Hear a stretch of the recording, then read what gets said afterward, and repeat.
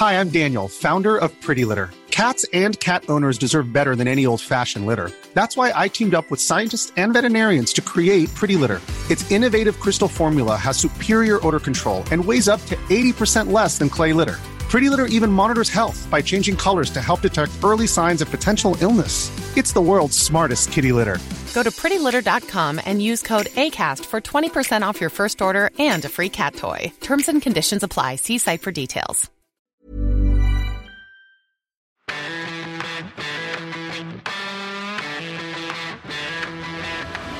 I'm Matt Davis-Adams. Welcome back to Parts Unknown, the wrestling podcast that offers a comprehensive WrestleMania rewind. I mean, we're watching all the WrestleManias and then talking about them for a bit. It's ever so much fun. Today we're chatting all things Mania 15, the super show that took place at the First Union Center in that hotbed of wrestling, Philadelphia. The show happened on the 28th of March 1999 before a crowd of just north of 20,000, and it's one of those that as a child seemed great, watching it again as an adult not so much, although praise be to the higher power, it's under 3 hours. As you know by now, I've got my trusty faction alongside me, Muddy Knees Media's very own version of the Ministry of Darkness. First up, DDP calls him Axel, we call him Anton, and sometimes Axel because it amuses us. From Sky Sports News, it's Anton to Louis. Hello there. Next, she has a master's in wrestling, if only a basic grasp of thugonomics. I think you better recognise Dr. Carrie Dunn. Hello. And last but not least, by day, he has his fingers in a vast assortment of media pies, but by night, he's the PU crew's very own hired gun. It's Carl Anker. Hello. Oh, that was rather prosaic, but okay. We'll take it. Hello, everyone. Nice. That's better. Before we get to the matches, Boyz II Men kick things off with a rendition of America the Beautiful. Anton, what's your favourite Boyz II Men song, and why is it I'll Make Love to You? Hang on, was that a proposition? We'll see how this show goes. Yeah, mate. Yeah, get me a couple more beers. All right. To the matches then, and seeing as it had ramifications for the main event, let's start with Mankind versus the Big Show, Paul White. The stip here was that the winner got to referee Austin versus Rock for the WWF title later in the night. Big Show using his real name here, having left WCW when he was the Giant. He'd left earlier in the year and debuted during the Austin McMahon match at February's St. Valentine's Day Massacre pay-per-view. He came out to Vince's music here. He signed a 10-year contract with a massive downside guarantee. Carrie, fair to say that the WWF would come to regret that. It didn't exactly motivate him. Not so much, but I can't imagine what they were expecting, to be honest. This is just Big Show doing Big Show things, surely. And yeah, the Vince music thing was weird, and all I've got written down for this match is Vince keeps saying damn it. That's literally my note on this match. But it's good the way he says it, isn't it? Oh yeah, it's very Vince, but when you're doing it a billion times in the space of about 10 minutes, not so great. Anton, can you explain, in this match, Show got himself DQ'd. Now, he was Vince's hired gun, essentially. Why did he get himself DQ'd when he was supposed to win the match to become the referee? Yeah, I mean, he did a terrible job, didn't he? Let's be brutally honest. And also, it's Vince's company. Why didn't he just make it a no DQ match? Oh, Vince just accepts the results. I go, oh, my plans have been scuppered. As opposed to just thinking, oh, hang on a minute, let me just rectify this. It was very odd. But anyone that gets chokeslammed through two chairs is, quite fun. It was all right. I actually quite enjoyed this. One thing I don't understand about Mankind is the mandible claw. Why doesn't someone just bite him? You cannot. Yes, you can't. Now, he explains this, doesn't he, in his book? It's not just fingers in your mouth. It's fingers in your mouth underneath your tongue on a pressure point. So it's a legitimate hold. A mandible claw done correctly is basically hits two muscles and nerve. So it almost paralyses the jaw. Yeah, you're hitting two nerve clusters underneath your tongue, so therefore it is impossible in real life to bite down. Carl, for 2 bonus points, do you know who actually invented that move? I will have to pass, referee. Anybody else? It was the Doctor who was the star of the film The Fugitive. Now, when he was cleared of murdering his wife, he couldn't get work as a doctor again, so he did some stuff in independent wrestling, and one of those was to come up with that move as a finisher. Ah. That's fascinating. Yeah, it is, isn't it? How was Foley for you here, Carl? It's very odd because Attitude Era Mankind and Mick Foley is less interesting than just a couple years earlier. So when he first arrives, he's got ECW, the Boiler Room stuff, just really just like visceral and scary. And pulling his own hair out and deranged. stuff. And then he becomes this sort of comedy figure of fun. Rock and Sock was great. A lot of these feuds were great, but it's just like, okay, fine. So he won by DQ. A post-match beatdown meant Kevin Kelly telling us he'd been taken to a hospital, not a local medical facility, No. a hospital. Extraordinary stuff. Does anyone remember the Union, the shortly lived faction that was formed after this? Up yours? It was Big Show, Foley, Ken Shamrock, and Test, and Vince was in it for about a week as well, as he was kind of pretending that he wasn't part of the corporate ministry. This is proper car crash, Vince Russo, WrestleMania stuff, where this feels less like a WrestleMania, more as just episode 6 of a ongoing run, which, when it doesn't work, is very, very confusing and bizarre because nothing truly has consequence. But the fun thing about this WrestleMania is everything is connected to something else. So you've got this overarching thing about the corporation, and also you've got Undertaker doing weird stuff with the ministry in one corner. Then you've got like the budding union stuff in one corner. You've got the Nation of Domination doing other stuff. It's really fun. Everyone seems to have something to do. And I'd like that to happen again in modern day product, but there's just far too much programming to deal with that scripting, I think. When you finish listening to this podcast, go and search the Titantron for the Union. It's a whistle like you'd get in a factory to indicate the end of a shift, and then just "We are the Union" repeated. It's that sounds awful. It's pretty special. You didn't sell that. From there, we'll go to the main event: Rock the Champion versus Steve Austin, part 1 of the trilogy. HBK, the commissioner, thwarts Vince's plan to be ref here. A very different match to the one they had at 17. Did the no DQ stip help or hinder them here? They didn't spend much time in the ring, Carrier. I'd sort of forgotten that.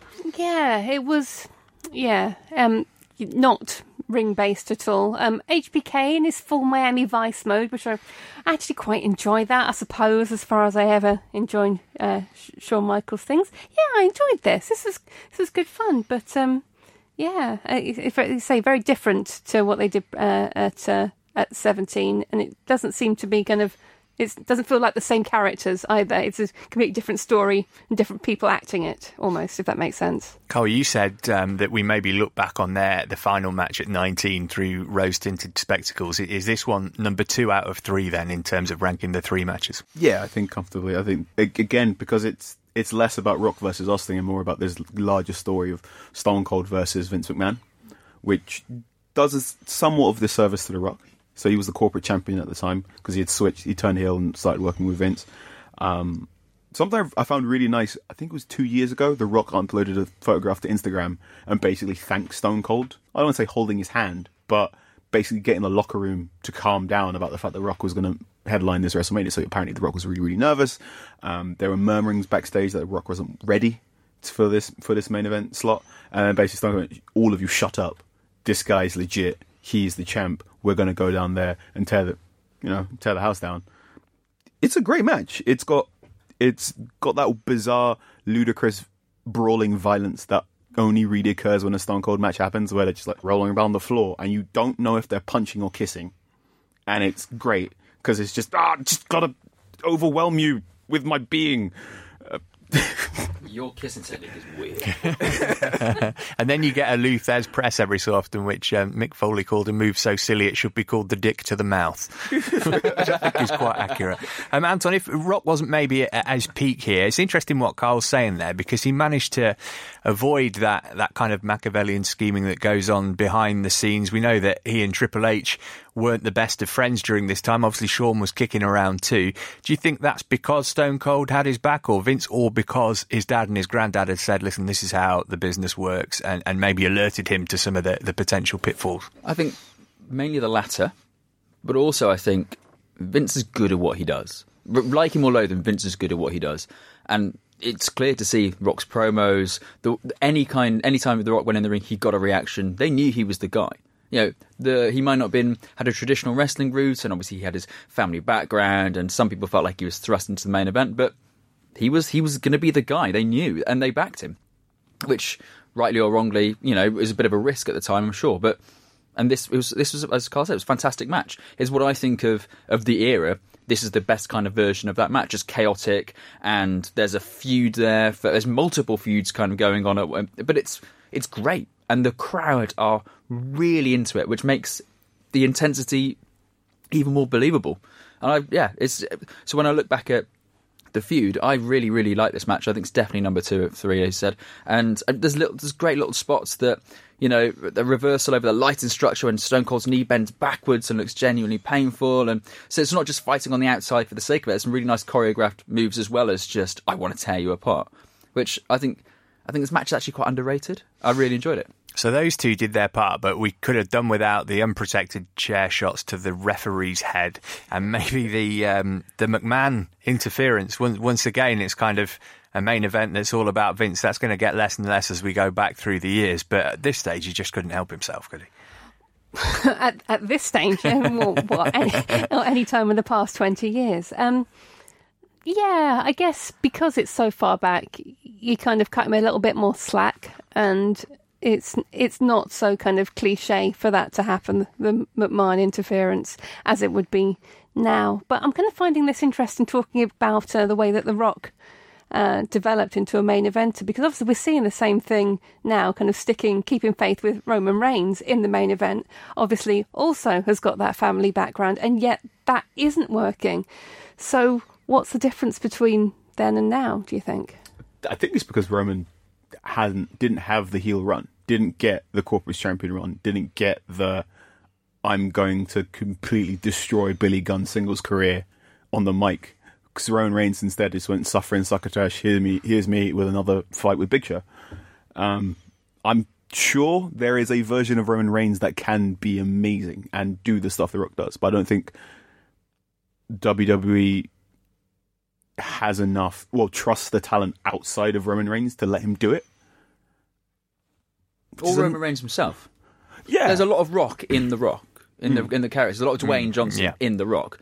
Whereas Roman Reigns is actually just quite a nice mum and really charming guy. But that doesn't come across in your champ. You need him to be, this is my yard. He's kind of saying the lines that you expect that guy to be. I don't necessarily believe it's him, especially when you meet him. And I think that's for me, that's what holds Ray's back. That's what doesn't make him as believable as the guy in the industry, because it's not him. You're not playing a part. He's just playing a part and not massively playing it that well, because I don't think he's massively invested in it. And also, The Rock had Austin. Yeah. The Rock had Austin. The Rock had Triple H. The Rock had Mankind. The Rock had the greatest supporting cast. I don't want to call them supporting cast, but adversaries and allies in WWE history. Roman Reigns, all the really good wrestling characters in WWE right now, like the best two are The Shield, who are next to him, so he hasn't got anyone to... And the other guy who's fantastic that he can scratch and claw and fight against is Braun Strowman, but they keep getting that feud wrong. So the big one for me was when they did the ambulance match, and then Roman Reigns tried to murder Braun Strowman by reversing the ambulance into the car, and I'm like, you've done it. You've done the double turn. Like, Roman Reigns is a heel, Braun is a face. Go with it. And then next week, nope, we're going to stay the course, and Roman Reigns is going to do this. I'm like, come on. See, even when we're talking about something 19 years ago, all Roman roads lead back to Reigns. Let's get back to WrestleMania 15. Triple H versus Kane's the next match we're going to discuss. China had turned on DX to align herself with the corporation in the build. She'd reunite with Trips here. Tell those who didn't live through the period that who the corporation were, Carrie. It was a very faction-heavy period around this time. Yeah. Oh, God, it's so confusing, all the factions that are going on at this point. But, yes, so China's turn at this point. So I can't even remember how long things have been going on or what the whole kind of time scale was at this point. But the point is that China's interference comes here to turn what actually happens afterwards, and then has ramifications throughout the rest of the show and then into the next period of storyline afterwards. China here is also, she's like a glorious Amazon, and she suddenly appears and she gets massive pop, and then she kind of gets thrown into ridiculous matches for the title afterwards as well, and that makes me really sad. And I've got distracted by talking about the corporation, because China just makes me really sad. China and Owen Hart, I can't deal with these WrestleManias. I'm going to have to go and have a lie down. It's awful. It's interesting that this was kind of the start of Tripp's push as a single star, but even though they took him out of one faction in DX, they didn't feel comfortable enough to just let him run as his own act or as him plus China. He had to be part of the corporation still. Was that necessary, do you think? Oh, yeah. He's not ready yet. And you see in WrestleMania 16/2000, Triple H's evolution is really interesting as a wrestling character. There's that YouTube video by Max Landis, who is not a nice man, but did a very good wrestling video about why wrestling isn't wrestling, which basically went, here is Triple H's entire storyline in wrestling from DX in 1997, 96, all the way up until the present day and the Daniel Bryan feud. And basically, he's the most long-running interesting character we've got in fiction since, I don't know, ever, possibly. You don't see someone on TV for that long. And I really enjoy these matches, and I really enjoy these WrestleManias because he clearly needs China. And in the same way, to bring it forward, in the same way right now they're doing with Dolph Ziggler, I need Drew McIntyre to get the job done. I always love a wrestling feud where you can't get the thing done without your enforcer. And it's really fascinating where the enforcer is a woman. And it's really fascinating that he is so open about it in so many of these matches. Triple H is very much like, where's China? Get China here right now. I need this done. This match isn't particularly great wrestling. It's very interesting watching young, smaller Triple H in tights have a more varied moveset rather than the 20 moves he does week in, week out later on.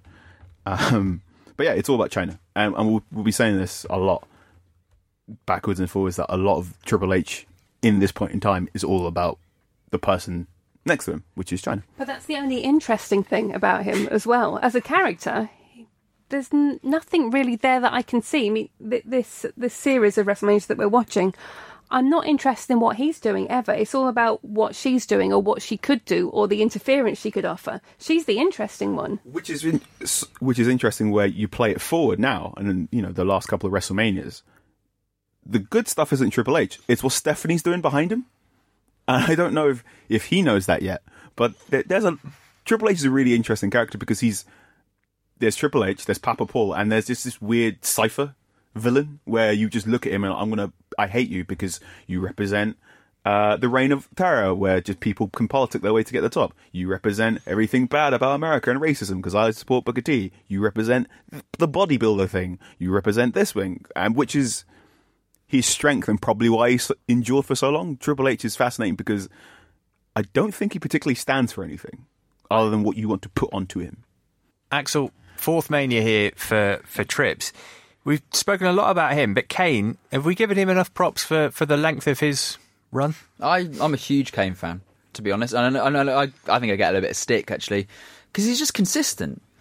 He's in better matches than you think. We talk most weeks about how similar Undertaker's matches are. Similar size, but, Kane is more agile than people give him credit for. He's put in worse storylines a lot of time and will give you a decent midway match. Now, I'm not saying he's the greatest of all time, but we talk about the workhorses of WWE. He's one of the best workhorses they've ever had, in my opinion. And that character should be one-dimensional, shouldn't it? But you think not only of corporate Kane, but the I Am the Tag Team Champions with Daniel Bryan that would come later, which was a hoot. Yeah, and you think of even his one-dimensional Fire and Brimstone character. He would switch from face to heel to protector of people to demonizer and... rapper. Well, yeah. And his matches tended to go at a half-decent... This goes at a half-decent pace. It's not, especially in on the pay-per-views, that he's not as lumbering as many people his size. I'm a huge Kane fan, and I genuinely don't think he gets enough credit. Pete Rose also featured in this match, and that's all I got to say about that. I would like to say something about that. I do think it rather undercuts your serious, sad feud with Triple H when you have a man dressed as a chicken preceding it. A disgraced former baseball legend, by the way. This is a figure who was one hell of an MLB legend that got busted for various things, and then thought, how can I redeem myself? I'll get into professional wrestling dressed as a chicken.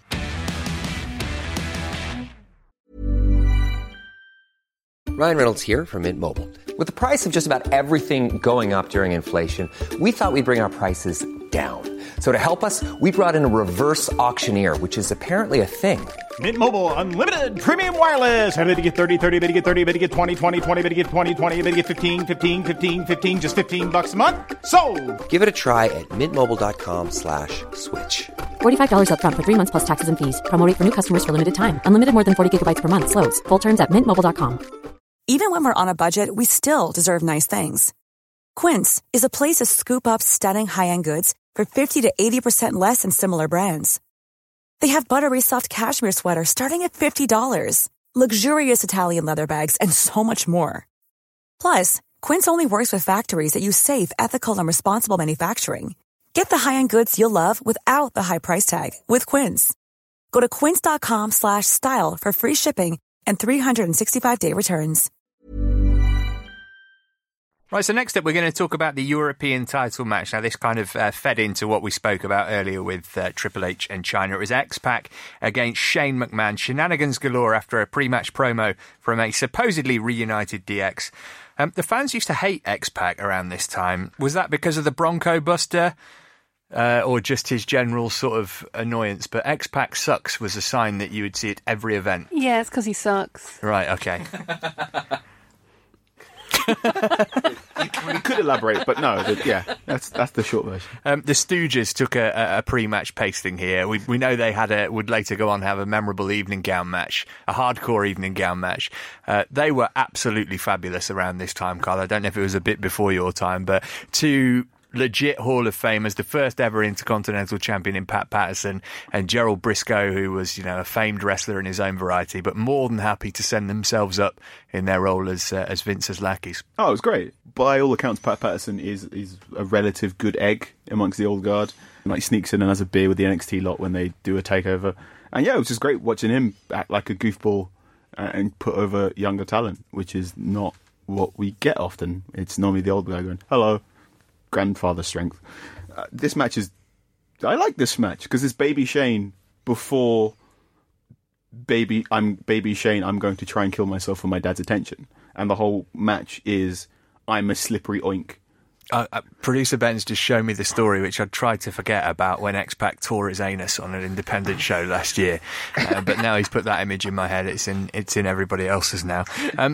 People thought he sucked in the crowd, Anton, but I reckon even though he was a bit of a naughty boy away from the ring around this time, the company liked him because he was somebody who could be relied upon basically to make Shane look good in matches like this. Yeah, and his kick to the face heel kick always looked really nice. And I can't stand the Bronco Buster as a move, but it got that attitude kind of era sort of element to it. It would never hurt though, would it? No, of course it wouldn't. It was strangely quite common on the school playground. Just explain what it is for people who might not know. The Bronco Buster is your opponent is in one of the corners, you run up towards them and leap crotch first to their chest, jump up and down. Did you have a ring at school? We built one. We during school playgrounds we get enough chairs and we build like a ring in part of the playground. If you get thrown over the chair that you eliminated for the Royal Rumble. Your 90s were really different to my 90s. All boys school. Potential WrestleMania moment here for me. So Triple H and China turn on X-Pac at the end of this match. They join the corporation, and Road Dogg blasts Triple H with that big nose son of a bitch, Hurst Hunter. He's finished that jack off. And then he repeats jack off. Yeah, again. That's the kind of writing you get on SmackDown these days. It really is.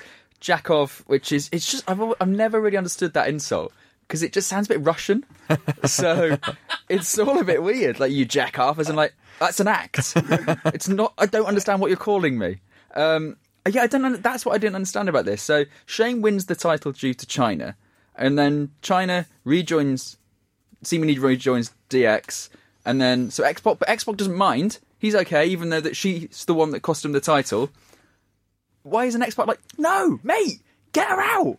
Go. But it doesn't matter anyway, obviously, because they joined the corporation. But there's a lot of weird moments in this match. The story, Shane can't wrestle, and that's the story. He can't wrestle. He's a toad. He's got backup from everyone else. So when Shane he removes his belt and starts beating X-Pac with it, and the referee doesn't ding it for DQ. I'm like, oh, that's a great little character moment. And then X-Pac gets the belt and then hits Shane with it, and the ref doesn't ding him for DQ. I'm like, what's up?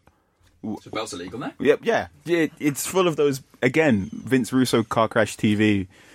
Things make sense until you think about it for more than 2 seconds and you go, this makes no sense. Like the Mean Street Posse. They're like, there's the Mean Street Posse. And then the commentators know their names. They're like, they haven't had a match. What? How do you... What? No! Right? Just come on. It's little things. It's really not that difficult. I think Pete Gas was notorious, though. Why doesn't Test have a T-shirt on? As well. Test is ringside with Shane. He's just been doing a thing with Motley Crue, hasn't he? Yeah, exactly, yeah. But saying that, it's... I kind of enjoyed it, this match. It was silly. It didn't make any sense. It's pure Russo. But it's all right. It's fun. Well, if you kind of enjoyed this, I'm fairly certain in saying you won't have enjoyed what we're going to talk about next, which was The Undertaker versus Big Boss Man inside Hell in a Cell. We got a hype video for this, which was a rarity on this show. It included the iconic image of Stephanie's teddy getting burned and Vince being on his knees crying, although it would later be revealed it was a setup all along. Punch, punch, kick, kick, yawn, yawn, man gets hung.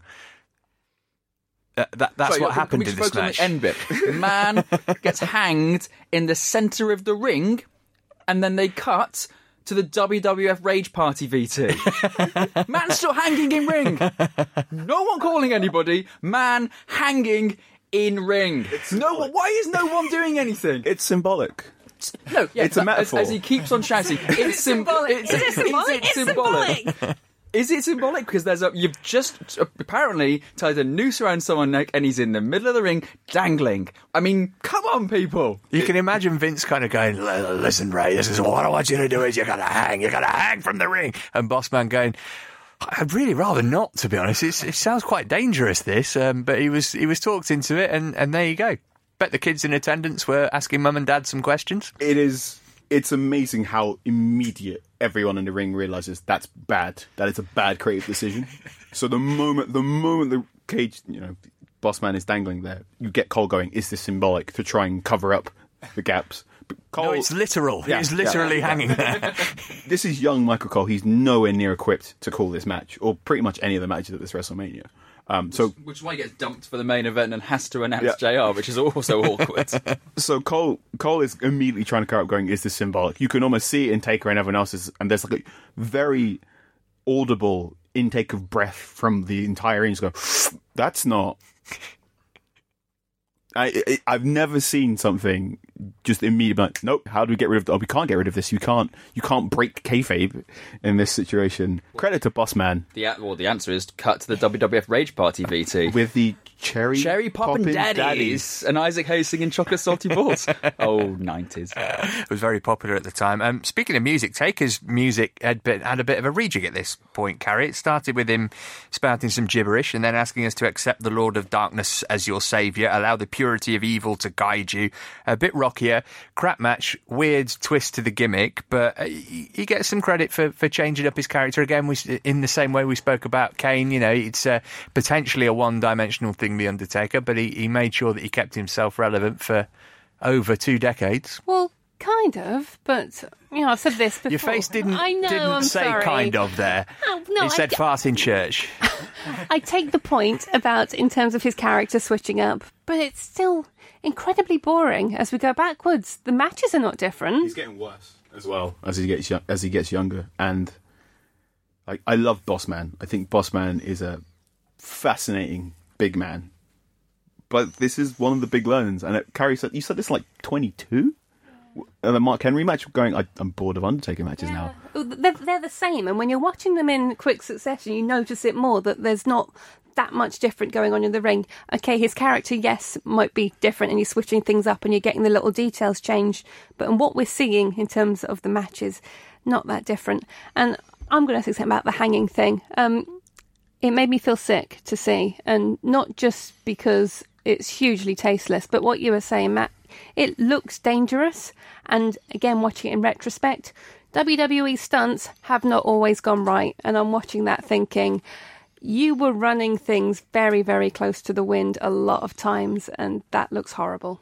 Well, the big boss man in this match is the corporation's head of security. During the storyline, Undertaker turns up at Vince's house and threatens him and the entire family. I'd fire your head of security, mate. He's a terrible head of security. I mean, he doesn't deserve to be hanging in the middle of the ring, but, I mean, that's a terrible head of security. It's such weird, racial, not racial undercurrent. So he burns an effigy on Vince McMahon's front lawn, and then he lynches a man. And I'm like, but what? Who is the good guy? What?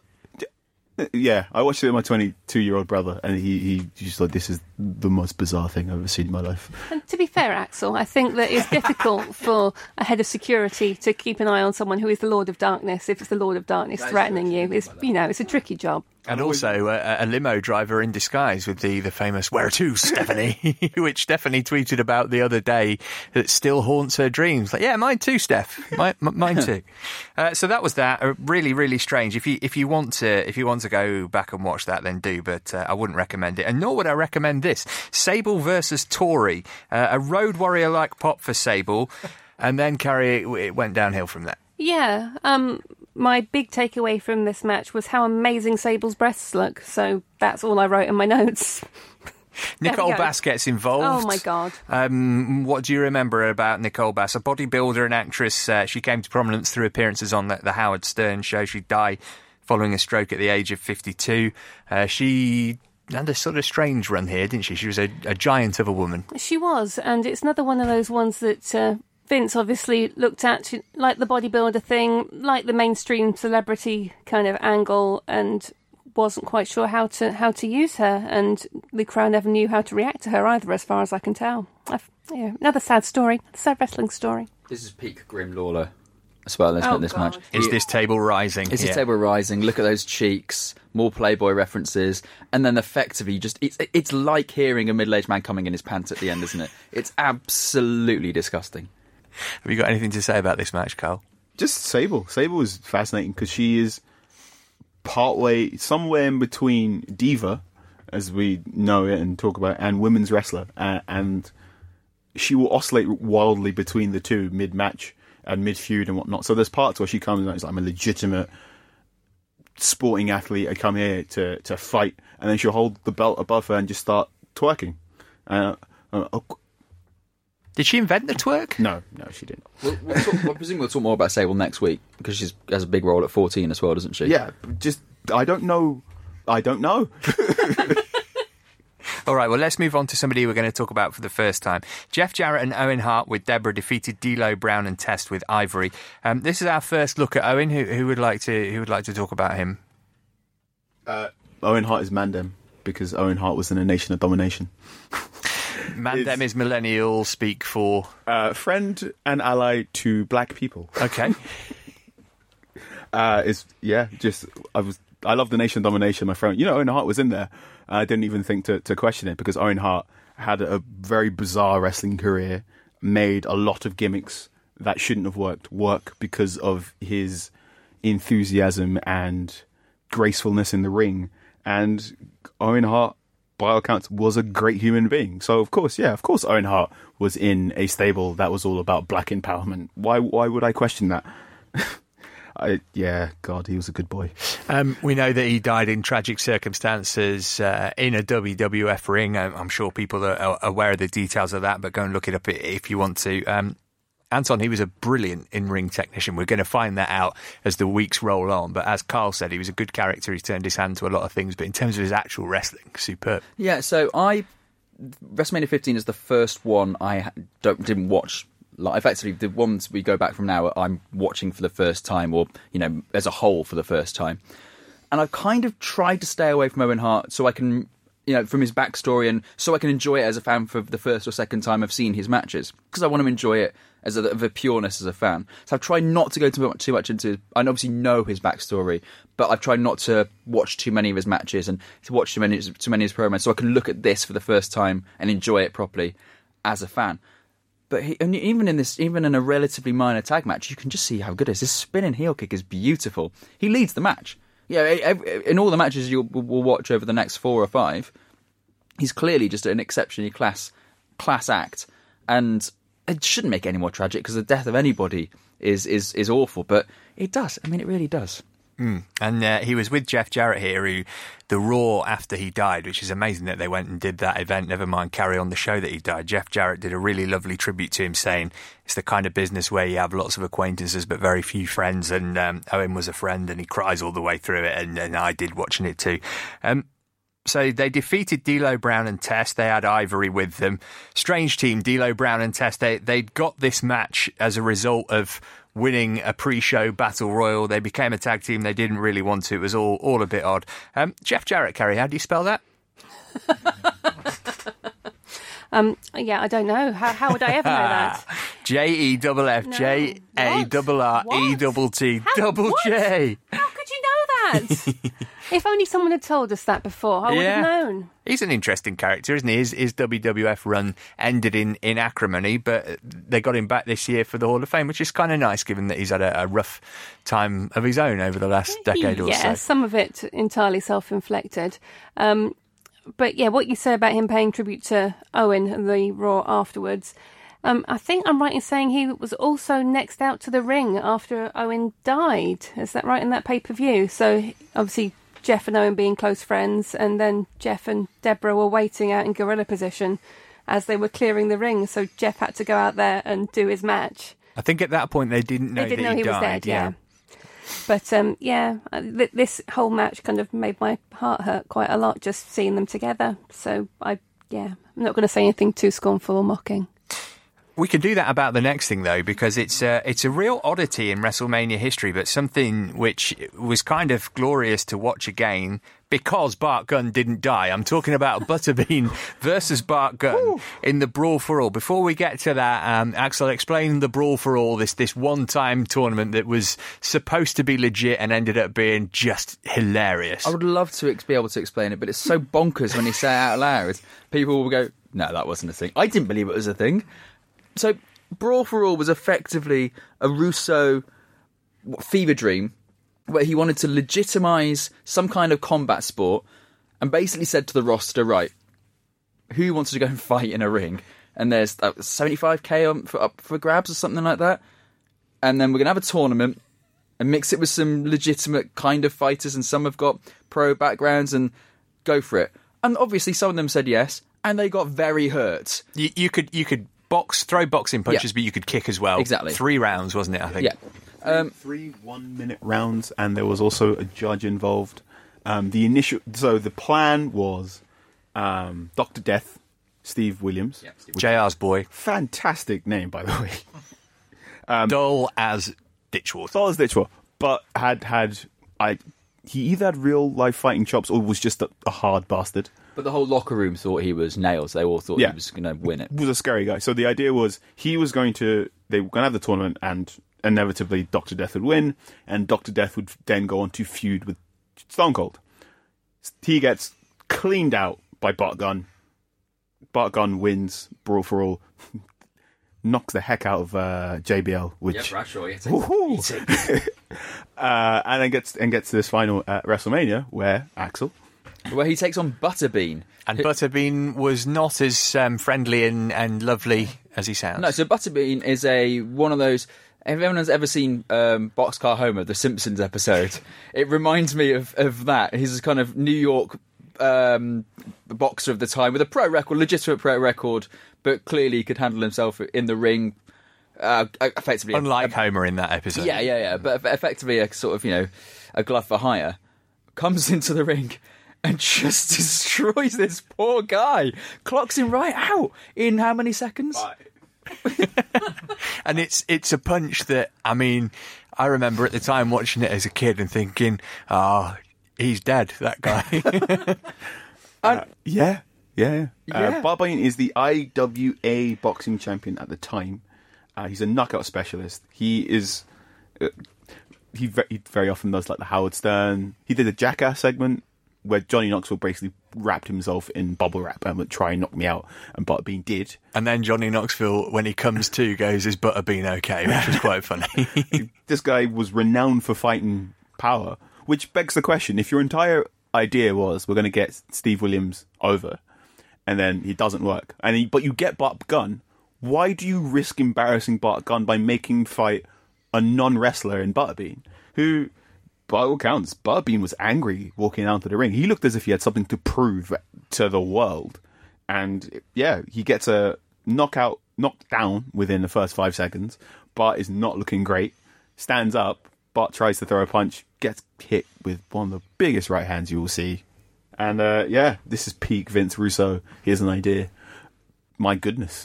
It was just, Vince Russo can do a lot of good wrestling stuff. And there was the part, I think about a decade ago in TNA, where it turned out Vince Russo was writing their scripts under a fake name. And Dixie Carter basically went, wrestling fans like Vince Russo, as long as they don't know it's Vince Russo. And if you give Vince Russo a very good editor, basically, no, that's nonsense, cut this down, you will eventually get to a really good nugget. And 97 to 99 was a really interesting time for all combat sports because UFC was becoming a thing. And you will see this a lot. Ken Shamrock is popping up, boxers are popping up, and they're all trying to figure out what the next big leap is. And then, like, WWE tries this every now and again. We're going to have a UFC style match or bring in someone from the Ultimate Fighting world, because it wasn't UFC at the time. And I think Shane McMahon, near the end, before he left the very first time, basically went, I'm going to try and buy UFC. And that was one of his big things that got nixed. And then basically Triple H now looks like he'll inherit everything. But yeah, this is again one of the big, like, we're trying to figure out what the next big thing is, because boxing looks like it's dying, but no one figured it out. And even then, UFC still can't figure out now because they nick everything from WWE. So it's a weird situation from all these weird people who get too many concussions. Yeah, they went from trying to own combat sports, and then they tried to own reality TV, and there's always something they're trying to look for the next thing. And I could see what they were trying to do, and it makes sense from a business point of view as well. You know, you've got to protect your product and you've got to try and grow it. Look out for your competitors. That was Brawl for All. Next, we're going to talk about what I am going to posit was the worst Intercontinental title match of all time at WrestleMania. Road Dogg, the champion, defeated Goldust with the Blue Meanie and Ryan Shamrock, of course, Ken Shamrock and Val Venus. Favourite Ryan Shamrock moment, Gary? No idea. Was it a rubbish match? I've got nothing written about this. Okay, well, that suggests that maybe it was. No idea. And Cole's looking equally confused. Nothing in my notes about this. Have I made this up? Goldust had the Blue Meanie in this corner. Yeah. So I didn't imagine this. And the Blue Meanie and Ryan Shamrock were arguing amongst themselves, and that is sort of why Goldust lost the match, and it was all Ryan Shamrock's fault because she's a woman, basically. Yeah. Huh. Weird. I didn't imagine that. It was all like really odd. And also by this point, so Shamrock's been in the company 2 years, I think, by this point. And he's a shell of the man that came in, isn't he? I mean, he's really like bad, and there's no aura around him, and he's not, he's supposed to be this big, scary sort of cage fighting guy, and he's just somebody that, tries to control his sister. It's all a bit sad, really, isn't it? It all just petered out really quickly for Shamrock. Yeah, we'll talk about him next week, and there's certainly more of an intensity about him then. Final match we'll talk about. Hardcore Holly defeated Al Snow and Billy Gunn, who was the champion in the Hardcore title match. This wasn't great. I wonder, either Carl or Anton, was Carrie a little bit harsh on Al Snow last week? I always thought he was solid, if unspectacular, but Carrie seems to think he's dreadful. Like many things on this podcast, you stare at it long enough, like, oh yeah, Carrie was right. Yeah. I think maybe I'm sort of biased toward him a little because he seemed like quite a nice bloke on Tough Enough and stuff. As a trainer, he seemed like a nice guy. I completely agree. I never liked the head. I never got the head character. And it's not. It's what everybody I understand it. I just never really understood why it was. And it was popular. And that's what I didn't understand. Why is this so popular? I liked him having "Help Me" written across his forehead. I enjoyed the variety of weapons in this match. So there was a hockey stick, someone used the broom. I was like, yay, weapons other than kendo sticks and dustbin lids. It's below cromulent. It's, again, part of the fun. Oh yeah, Billy Gunn. They tried so many times to make him work. He couldn't embiggen this match, though, could he? Not. He could not embiggen this match. Bob Holly comes across as a dick again as well. So it's such a dickhead. Such a dickhead. I must confess, and this is a confession, I read his autobiography, Bob Holly. It wasn't very good. But he shocked me. He did have a fight with a bear once, and he really doesn't like Triple H at all. A fight with a bear or a wrestle with a bear? Oh, a wrestle, yeah. Okay, because all the greats wrestled a bear. Daniel Bryan wrestled a bear. Bob Holly wrestled a bear. Stu Hart used to have a bear underneath the Hart house. It's a weird business, isn't it, wrestling? WrestleMania moments. Carrie, you can go first. Oh, you didn't mention my favourite bit, which was Val Venus and everyone just laughing at him, because I actually quite enjoy Val Venus, despite it just being absolutely grotesque. And I enjoy that he has that kind of element of self-satirization, which a lot of wrestlers don't have. And I think it's just really interesting to see the way that he puts himself across, the way he's presented compared to the way that they start to present the Divas in a couple of years' time. So yeah, Val Venus, shout out to him. And there was, of course, he's part of one of the most memorable lines in company history, choppy choppy your pee-pee. Look that up if you like. Don't Google that, listeners. Please don't. Oh, you've got to be very careful with the actual phrasing of that when you put it into. You have to add Kai and Tai at the end of it, otherwise. Don't do it in a public library or something. Yeah. The police will come and knock in. Carl, did you have a WrestleMania moment? I'm going to use this time to give a shout to Mark Yeaton, who is the timekeeper. The timekeeper and the man who supplies Stone Cold Steve Austin with his beer at the end of a match.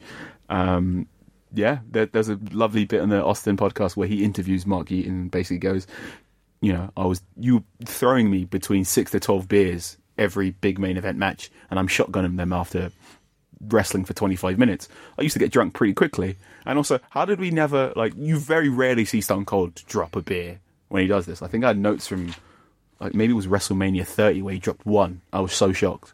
And it was just a great conversation he had with Mark. It's like, how did we always just know what to do? Just a nice mention to the man behind the beer magic, Mark Yeaton. Axel? Mine's also... Still can't get used to that. Mine's also Stone Cold Beer. It's seen Earl Hebner with a beer, celebrating with Stone Cold in the ring at the end of the match as well. I was like, his little face, he's beaming, his little face. He's like, because he's in the main event of Mania in what was a great match as well. And it's just like, of course it means something to him as well. Yeah, good for you, Will. He actually took a couple of those beers and sold them behind the back outside the arena. Mine is a couple of signs. I need a poop. I wonder what the person who took that to WrestleMania 19 years later thinks about it. And pork is kosher. I mean... that was a sign that was held up in this event, and there you go. That's wrestling. Because there's been controversy about Hell in a Cell recently about certain signs being confiscated. Yeah. So yeah, this is a wow. I mean, that's pork. I don't know why pork is kosher has made me laugh so much. No, don't be. Could I have one more? Yeah, it's Michael Cole trying to sell across the danger of Hell in a Cell. So before I talked about how JR understood how to sell that Hell in a Cell was like a great life altering thing. Michael Cole just popped up and goes, Hell in a Cell is different from a cage. You might get your finger caught in there. Oh, that was so weird. In the first match, he says that.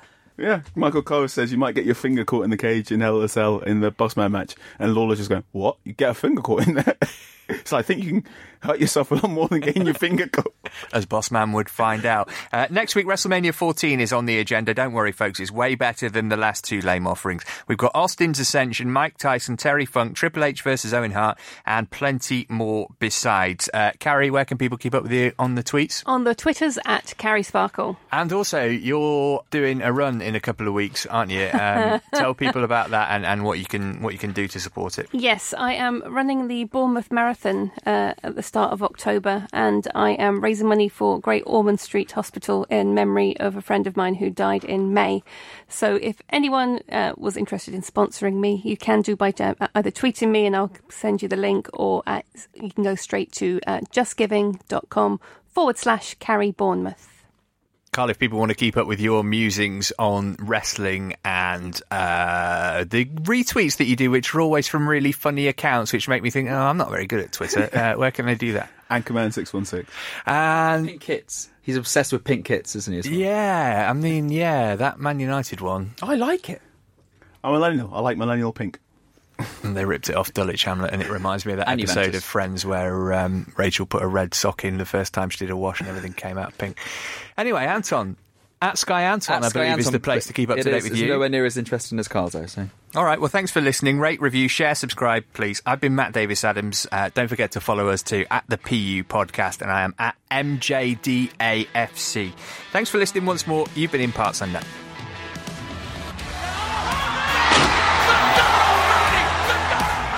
The Parts Unknown Wrestling Podcast is a Muddy Knees Media production. For sales and advertising, please email sales@muddykneesmedia.com.